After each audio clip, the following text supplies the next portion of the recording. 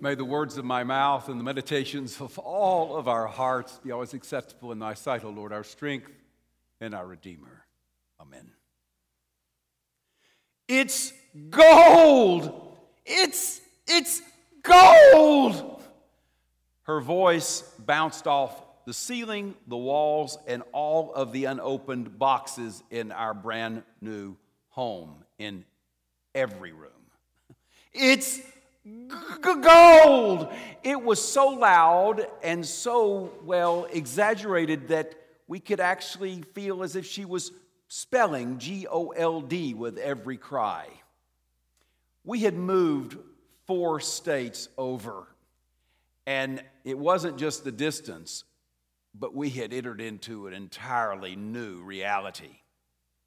Kay would start at a brand new intensive care unit in a hospital she didn't know. I was leading a church that was half empty of people and completely empty of funds. Clay, in just days, would travel 1,200 miles to the north to begin his first year at university. John would begin, middle school. But then there was Catherine Grace, who was entering high school. And of all of us, she felt the ground shifting beneath her feet more than any other. She finally appealed to her mom and said, if I could only get highlights put in my hair, then I think I would be brave enough to go to school on the first day at Monsignor Kelly Catholic High School. You know, all the Catholics have highlights. So her mother conceded, even though we didn't have any money, like we had no money. So they went to the salon unknowingly, and the stylist, shall we say, was overzealous. And the results were not golden. No, the results were golden. In fact, Catherine looked as if she had the gilded helmet of Athena atop her shoulders. She held it together until they got home to a house that had been loaned to us, by the way. We couldn't even afford to rent a home. And she slammed the door on her house, on her room full of boxes, and went, It's gold! This went on for hours. And finally, at 10 p.m., Kay, ever faithful, at 10 p.m., she made tracks down to the Walgreens and bought some dark brown hair dye. And she worked her miracle. The next morning, Catherine Grace was still tremulous. But Kay, in just the way she does, said, honey, just put one foot in front of the other. One foot in front of the other. And by the time you come home, you'll have a host of new friends. Well, and one of the bravest things I have seen Catherine Grace do, and she's done many, she stepped out the door into that unknown high school that day, and she came home with so many friends she could not even name all of them. And some of them are still her dear friends today, 24 years later. She really did enter into a new reality.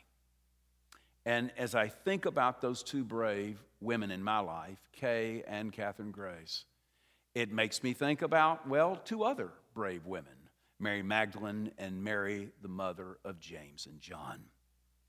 Those 2 alone make their way up to Jesus' tomb on that Sunday morning, the first day of the week. Now, why do they go? Unlike Mark, which is the earliest gospel written, which says those 2 women went to anoint the body of Jesus, Matthew has none of that. Matthew is very explicit. He says the 2 women made steps in order to see the tomb. In order to see the tomb. Well, what did they expect to see? Well, the gospel tells us in the 20th chapter When Jesus makes his determination that he's going to begin making steps from Galilee to Jerusalem, he tells all of his followers, to include the Marys, that when he gets to town, when he finally gets to the big town, the religious officials are going to arrest him and denounce him. And they're going to leave their dirty work to the Romans, who will torture him and execute him horribly on the cross. But he ends, on the third day, I will rise from the dead. That's what the two women go to see. Now, it's a little disarming the way that Mary, the mother of James and John, gets there. So if you'll remember, if you're a student of the Gospels, right after Jesus makes this declaration, Mary sidles up to Jesus and says, hey, when you get into your kingdom, when you finally take control of your kingdom, can my two sons be princes? Yeah. Can they kind of sit at your right and your left? And Jesus, you can almost hear him kind of sighing through the pages of the gospel as he tells her she just doesn't get it. But later she must, because Mary Magdalene and Mary, the mother of James and John, those two alone, not a male disciple can be seen anywhere on the premises. Those two alone go to see if what Jesus has said has come true. Can you imagine the courage? And they get there, and there is a new reality. I mean, it hits them hard. Angels falling from heaven like lightning. Roman soldiers who yesterday looked indomitable and so fierce are now falling over as if they're dead. And something like an earthquake really does shake the ground beneath their feet. The new reality has struck them in an incredible way. All because they put one foot in front of the other. One foot in front of the other in order to seek faith. Now, the women have given us our Easter instructions. They've given us our Easter instructions. You and I both know, surely we know, faith does not hit us up against the head like a foul ball at the Little League park. Faith does not come out of left field. No, faith comes when we dare to step out. That's when it comes. That's when it happens. One of the oldest archbishops, Anselm, the great intellect of the medieval period, who was Archbishop of Canterbury in the 11th century, made a statement which resonates with us today. He said, fides quaerens intellectum, faith seeking understanding.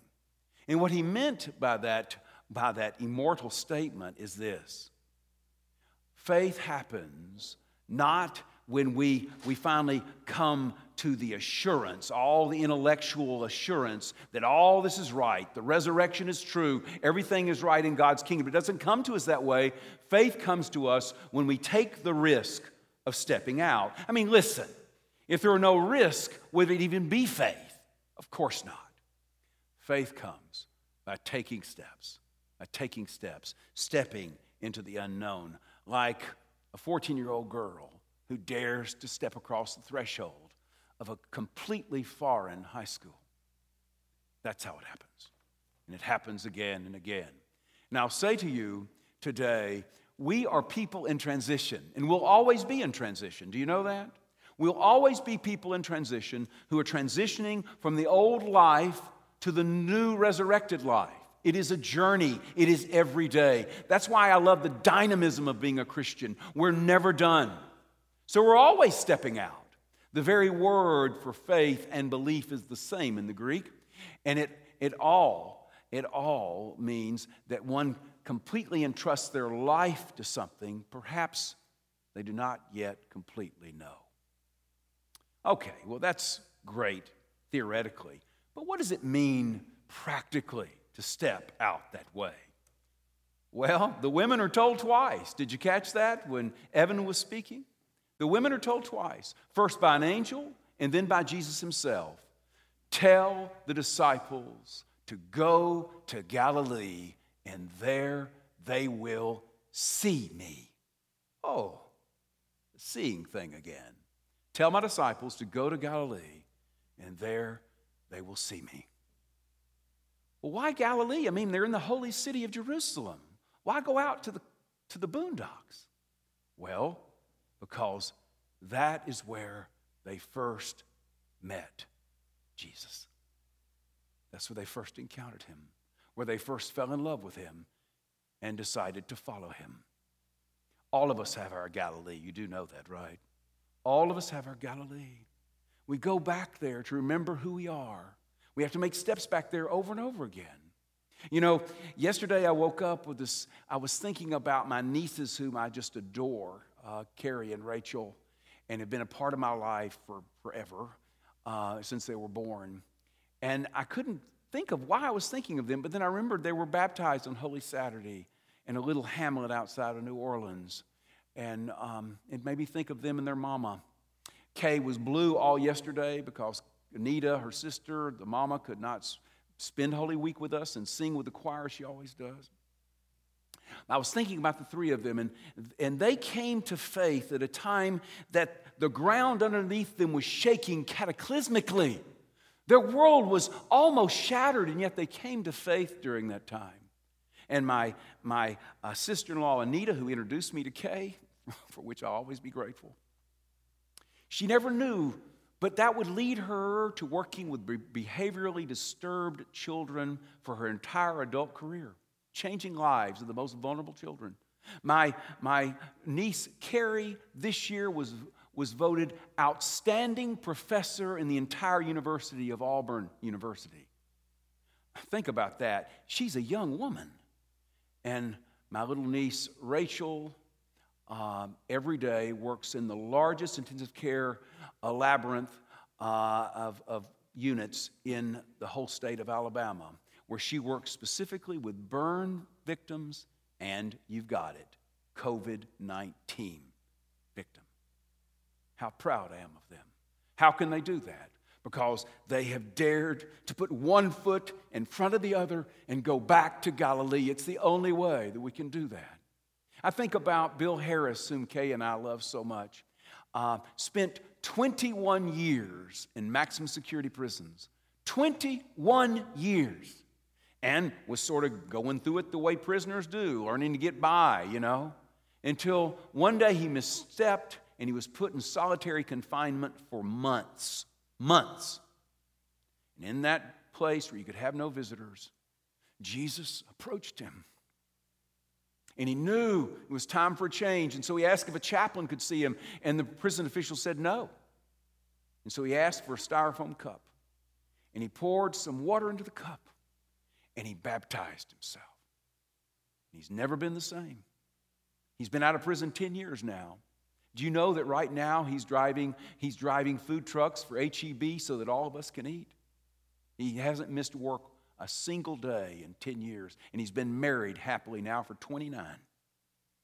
He's married 19 outside of prison. He's walked back to Galilee. Lieutenant Colonel Vic McLeod called me this week, was one of my best friends. I had two great friends on that emergency deployment force. He was wrecked in his missions after I got out when he had to go unaccompanied to the Middle East again and again in the midst of tremendous warfare and mess in Lebanon. But when he was serving with me, one day he said his faith was beginning to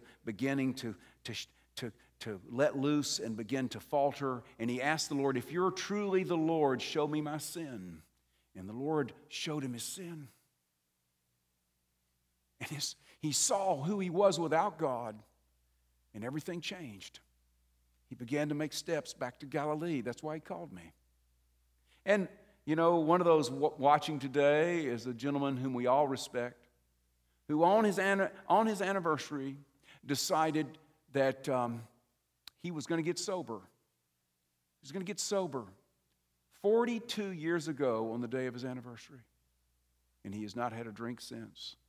And his marriage has endured, and he has brought hundreds, if not thousands, from drunkenness to sobriety, from death to life.